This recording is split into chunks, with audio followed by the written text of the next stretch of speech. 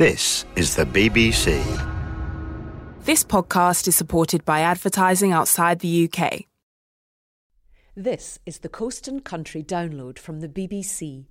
You can find the terms and conditions on our website at www.bbc.co.uk/Radio 4. Today you can hear Open Country. If I was to say Caerphilly to you, I wonder what would spring to mind.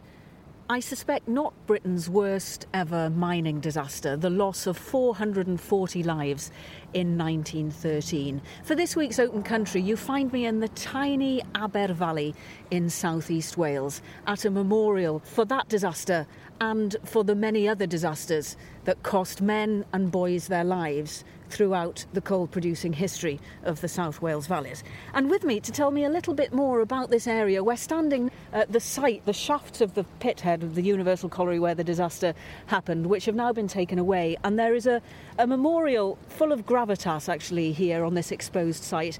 I can see tile after ceramic tile of names and ages. The youngest, 14, Charles Baker. Others, 37, 39, family groups, all of them evidence of a decimated village as a result of this disaster. And standing here with me, Jill Jones of the Aber Valley Heritage Group and Roy Noble, broadcaster, and Roy, a teacher here in Senghenydd for many, many years. Yes, I was a teacher here. Oddly enough, as fate would decree, when I was in college, I was invited up to play rugby for the village side a couple of times, not very successfully. Then I came back as a teacher, and when they asked me to be a patron for the committee that was building a fund to have this memorial built, it was a great privilege because I qualified, I suppose, on three fronts. The rugby club, mostly the school, because I taught family members, and thirdly, because my own grandfather had been killed in a coal mine, and I remember the day they brought his body home, but could relate somehow to what happened here. You're talking hundreds here. It's absolutely shocking, the disaster itself, and I'll get you to tell me more about that in a second. But Jill, give us a sense of this place, first of all. I mentioned Caerphilly. We're in the borough of Caerphilly County, aren't we, here in the Aber Valley? But this valley is tiny. Oh yes, it's just two small villages. We're approximately 4 miles from Caerphilly, and it was built on coal. There was nothing here until coal was discovered. Then Senghenydd just sprung up. And I guess, Roy, that's where we have sort of rurality meeting the beginnings of heavy industry and the Industrial Revolution, as people came from all over Wales and elsewhere to start working in places like Senghenydd. Well, it was a fine example of the melting pot that South Wales was, and the Klondike, really, that these villages were as well. And it is very rural. I've just come over the top from the north, down here, and of course, going back over the centuries, it was called the Parc. It was owned by the knight that owned Caerphilly Castle. But coming forward a bit, in the 1880s, Cardiff town, it wasn't a city then, did consider this village as a possible reservoir to serve its needs. So coal was discovered. The geology, the history and the relationship between humans and the landscape here couldn't be more closely intertwined, really, Jill, could they, in terms of the way these villages developed? Well, most Welsh villages, actually, the houses are built on the side and the pit was at the bottom and it was the main part. But of course there was no roadway into Senghenydd, so the first thing that was built was, of course, the railway, and that brought in all the equipment, and that's how people travelled up to Senghenydd. Tell me about the disasters here, Roy, because the big one that I mentioned wasn't the first one here at Universal Colliery, No, the big one was 1913, but the first one, well, the pit actually was sunk in 1891. And in 1901, just 10 years later, the first disaster happened on May the 24th of 1901. And they were fortunate, if you can use such a word, in that it was just after the night shift had come up and gone home. There were only 82 men underground, 81 were killed. And one was saved because his horse was killed and fell on him. Obviously, there was an inquiry and recommendations were made. The phrase that comes out is, lessons will be learned. And, of course, lessons are not really ever learnt. And by 1911, a Mines Act had come out making these recommendations. The owners of the pit had asked for an extension. They were supposed to put these recommendations into place by January the 1st, 1913. They asked for an extension to September the 14th, 1913. But, of course, we passed that.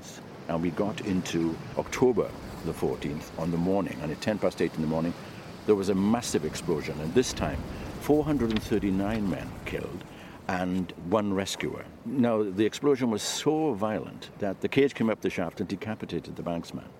There were harrowing funerals here, lines of them really. Now the manager, Edward Shaw, he was indicted, I think, on 17 charges. He was found guilty on 8, and he was fined £24. The owner, Sir William Thomas Lewis, who was the first Lord Merthyr of Senghenydd, he was fined £10. So newspapers reported the fact that a miner's life it was 5 halfpenny under old money. That's what happened. There was such an outcry that the public opinion sought charity money coming in, and £126,000 was gathered then. And I guess what some of that illustrates, Jill, is how traumatic an event like that must have been for a small community like this. When we look at the small wall that we're standing in front of here, and we look at the tops of these tiles and the names that just go on and on and on in a hexagon right around this memorial where we're standing, so many street names repeated, like scores of men and boys from every street in this village lost in one fell swoop. The trauma of that for a community is unthinkable, isn't it? It must have been beyond their reasoning to hear the pit hooter go and suddenly realise that there was a disaster. There's no way of communication, not like now, so they must have run down, which we know all this because we know from the records, and they surrounded the pit with the thousands of people that travelled over from the other valleys, and it must have been days and days before they knew exactly what was happening. The bodies were brought up one by one, those that they could get hold of. Most of them died of burns and suffocation. So there were houses where all the male members of the household were gone in a flash, just like that? Yes. And they would have been the wage earners too. Exactly. The implications for survival for the remaining women of the house were a big problem, hence the charity donations. Well, charity were the backbone. Otherwise, there was no social benefit of any kind. No money in compensation was coming to them at all. So they relied on charity money. And as we stand here now, we can hear the voices of children playing in the school behind us, because right next door to the memorial now is the village primary school. And it really illustrates how this area must have changed, Roy, doesn't it? Because there's no evidence really that mining took place here other than the memorial that we're standing in front of. No, that's right. In the trees there, that's where the Lancaster and York shafts were. This school is actually built on part of the site of the Universal Colliery in Anta Parc. The school I worked in is on the hill, and now it's been flattened, of course. And every year we have a memorial service, and it just gets bigger and bigger and bigger, and everybody has a connection with it. Yes. Just like the Festival of Remembrance, suddenly over the last couple of years has grown, and people have become more and more interested. So more and more people are coming back to this now. And they come here as a symbol, because Senghenydd is a symbol of the coal industry in Wales. It developed from being a Senghenydd memorial into a national memorial for Wales. And of course, around the walkway here of the circle are paviors we had made of all the other disasters that happened in Wales. You know, there were Albion Colliery, Caerphilly with 290, Gresford in North Wales with 266, down to about 12 or 10 or whatever. I suppose the parallels between the recovery of the landscape from coal mining and heavy industry and the recovery of the people who live here is something you can draw a relationship to, isn't it? Because, you know, we've seen a lot of reclamation work in the last 50 years here in Wales, and the legacy of heavy industry on the health of the population here in Wales is also something that's a very, very big problem. Well, yes, it is. I mean, Senghenydd hasn't had, in its small valley yet, a country park developed. But this has been a kind of a thing that has developed in other areas. Where I live, for instance, in Aberdare, there's Cwm Darran. Now, Cwm Darran had a couple of big mines. It was a dead-end mining valley with a hard rock quarry at the end of it. It was a glacial valley. But now, if you go there are 2 lakes and people walking. There's a centre. And, of course, young generations coming through now. One, they don't know what coal was, and 2, what it was for. And when they look at these parks, of course, we've moved on. So it's all gone back to rurality. You just cannot imagine how some of the valleys were. Roy Noble, Jill Jones, thank you so much. We're going to come back here later, and I know you're going to join us then, so thank you for that. But for now, really standing here, and we've been discussing really the rurality that surrounds us. We're in a dip here, surrounded by the high ridges of the ancient farmland, and really it is reclaiming this area. There's no hint here that there could ever have been a colliery that would have required 900 men on one shift to shift coal. The rurality really is reclaiming this, and other than this memorial, you would never know know that the colliery would have existed. And that's true of so many mining areas in the South Wales Valleys. So we're going to head to another of those areas now. We're heading to another tiny valley in Caerphilly County Borough, just a few miles north to Parc Cwm Darran, where reclamation work has been undertaken, and we're going to find out exactly how it was approached. I've travelled north of the Aber Valley now, and I'm in the floor of the Darran Valley, and I am in a beautiful country park.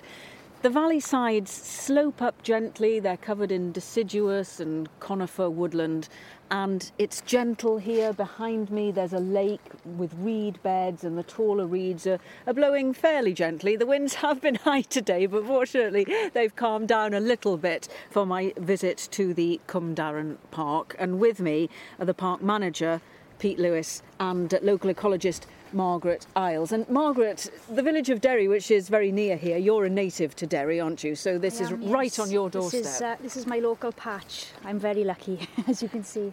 And you're going to tell me a little bit about the ecology of the area and what's been done for that in a second, I know. But Pete, maybe you could start by filling me in on the reclamation of this land, because this valley floor was the site of a colliery, wasn't it? Yeah, that's correct. Up until 1975, it was still an active colliery. So between 1978 and 1980, there was a massive amount of work reclaiming the old colliery site into a country park like you see today. It's hard to believe there was ever a colliery here. You know, the amount of infrastructure that would have been necessary, you know, the slag heaps and all that sort of stuff. You just wouldn't guess that any of that was ever here. No, it took a lot of money, a lot of time, a lot of effort to create the scheme, and it completely transformed it. And people even say today that they struggle to believe it was a colliery site, which is a good thing. But on the other side, it is difficult to try and interpret the site and look back at the history where it was an industrial site. Yeah, and Margaret, then, let's start with the sloping hills here that are now covered in woodland, because obviously they didn't always look like that. Tell me what happened. Yeah, originally the steep slopes were the tips where they put all the waste from the colliery up on the top there. When they turned it from colliery to country park, the big concern was that the tip would start to move. So a decision was made to stabilise the tips as soon as they took the site over. And that's how we've got all the plantations of the larch and the spruce. But then there's also the lower section of the native broadleaf trees as well. So there's quite a mix, but they were all put in to stabilise the tip, and they had to go for species that could tolerate the low nutrient levels, because the ground on the tip was waste from the colliery, so it was very poor. So certain species wouldn't have taken on there, so they've gone for species that thrive in poor soils. And it looks fantastic, actually, doesn't it? Yes. You know, it's been done very well. What about the rest of the ecology on the site? How has that been cultivated, and what's the health of it? Originally, the site was very black when it was first taken over. I can remember when the lake was first put in and all the land around the lake wasn't green as you see it now. It was very black with the odd little blade of grass trying to come through. I can remember as a child, before they seeded everything, that they had lorries and lorries of chicken manure coming in, and they were spreading it on the site before they put the seed on. And I can remember the one school holidays where they really went to town with the fertiliser. I can remember the old girl who lived next door to my mum and dad complaining that every time she put the washing out, it would come in smelling of chicken manure, so she wasn't very impressed. There were a few people who complained if the wind was blowing the right way, it was very fresh smelling. Yes, very fragrant, or perhaps yes, not. But it didn't last long, and as you can see, if it wasn't for the fertiliser coming in, this site wouldn't look half as good as it does today. It's fascinating to me that you've seen it at both ends, as it were. When you were a child watching this happening, could you have ever imagined that it would have ended up looking like this? No. I spent a lot of time up there as a child. My mum would fetch me up after school most evenings on my bike or walking, or my dad would fetch me up. And it was quite funny because the joke in the house was my dad used to work in Ogilvy Colliery. So the joke was he trashed the site and I was putting it back. So it was always a joke that he was the one who caused the damage and I was the one who was repairing the damage. It was very different, but it looked great then. I can remember the lake being put in and thinking, wow, this looks great. But it's not a patch on how it looks today. All the habitats are still here, but everything has matured since they were put in. And it's when the habitats mature, that's when the wildlife are drawn in. So it's become a real wildlife haven over the last couple of years. Pete, a real sense from Margaret there of the level of work that went into all of this. What does it mean for visitors to the park today, do you think, to come and see it? And how do you explain to them the history of what used to be here? Just to put things in perspective, after the colliery closed in about 1975, 1976, we had a Doctor Who episode up here, which was Doctor Who and the Green Death. And the main focus was they wanted a lunar-type Martian landscape that was heavily contaminated and polluted. And we had these giant toxic slugs coming out of the earth here. So all of a sudden, fast forward 35 years, we haven't got that landscape anymore. We've got this wonderful country park, which is here for all of the local people to come and enjoy. What a great story that is. And you're right, that really highlights the transformation that we've seen here. How did people go about combating things like the pollution and the despolation and that sort of thing? Was that a difficult process? It is a difficult process. We were lucky up here. We didn't have too much contamination from the old industry. So that wasn't a big issue. The two things that we did have, as Margaret touched on, one was lack of nutrients and the other was compaction by heavy machinery and things. So what we did up here in areas where the tree planting has been taking place, you loosen all the soil, you rip the soil to get rid of that compaction issue, and then we incorporate various fertilisers then to put the nutrients in. What we also do is plant things like alders, which are nitrogen fixing, so they absorb nitrogen from the atmosphere and then put it into the soil. So over a period of time, once the soil becomes fertile, you can start taking those trees out and prioritise more oaks and birch trees like that you would naturally find in the area.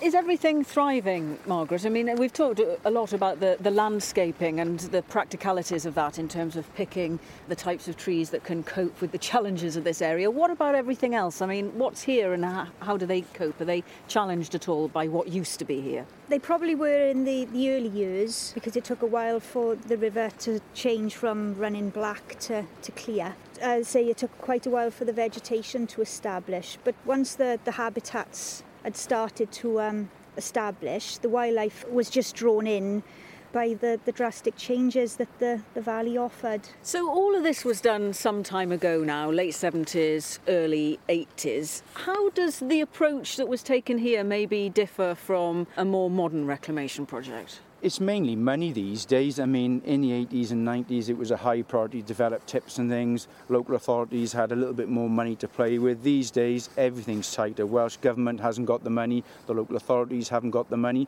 You've got to damage the environment to improve the environment, if you like. So we've got a new site down at Penallta. As I say new, it's about 15 years old, and we took a very different approach to that one. Parc Cwm Darran is 35 years old. So we are changing and evolving how we develop these sites. Well, I know that we're going to go down there now and take a look at that and find out a little bit more about the more modern approach to all of this. But thanks very much indeed, Pete, for telling me about this. And thank you very much. Margaret, just one more thought from you, because you've got such a close familial connection with all of this, with your dad working at the colliery and then you working here now in the park. What did your dad make of it when he came and saw how it had all changed after the reclamation? Even though he worked here, when he came up afterwards, even today, he stands up here and he says the same as what everybody says. It's hard to believe that I used to work underground down there. He finds it easier because he knew the site as it was before. He knows where to look for the little features, so he knows where the gantry would have been and he knows where the washroom would have been, and so he's still familiar with the site, but he said it does still takes his breath away knowing what was here before, and then to look at it today, he said that you would never believe. Well, it's been a real pleasure to see it. Margaret, thanks very much indeed, and Pete, thank you too. Thank you. Well, I've dropped into my third valley on this open country in Caerphilly County Borough. We're in the Rhymney Valley now, in Parc Penallta.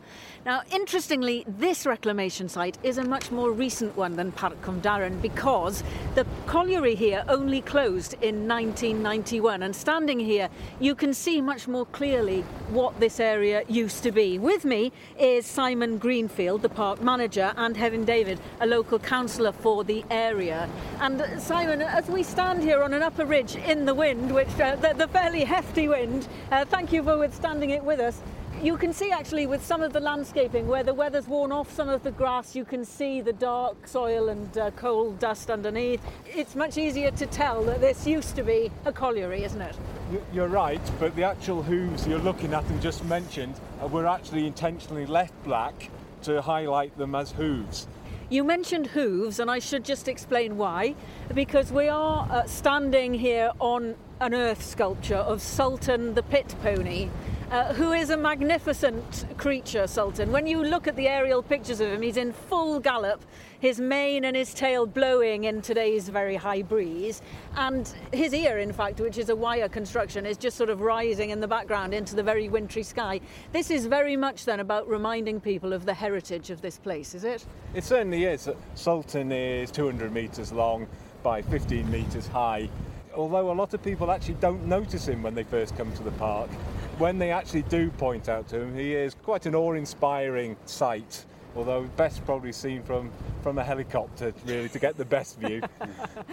I don't want to be sort of over-sentimental about it, but there's almost a sense of Sultan sort of rising out of the earth, isn't it? You know, that so much of this area was shaped by what went on under our feet, underneath the earth, and Sultan seems to be rising up out of that and reminding us about that. He is, yes, because he's located on a flat area of the park, the plateau area as we call it. We're actually standing on Sultan now, but underneath us there's probably something like 50 metres of coal spoil. And just talk me through the difference in approach when you're reclaiming an area like this for the Millennium as opposed to, say, Parc Cwm Darran, where I've just come from, where you would really have no idea unless somebody told you that that is an old colliery site. You're right.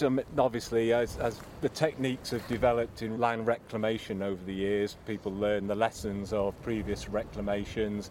I think here, though, when we look at the trees, and 135,000 trees were planted on this site, we are now starting to lose that feeling of it being a coal tit. Absolutely. I mean, Hevin, what are your thoughts on the importance of reminding people, despite the fact that they now have this lovely place to come and enjoy, that the heritage of this is one of coal mining? Yeah, I think it's hugely important that we develop land like this and it isn't left a mess.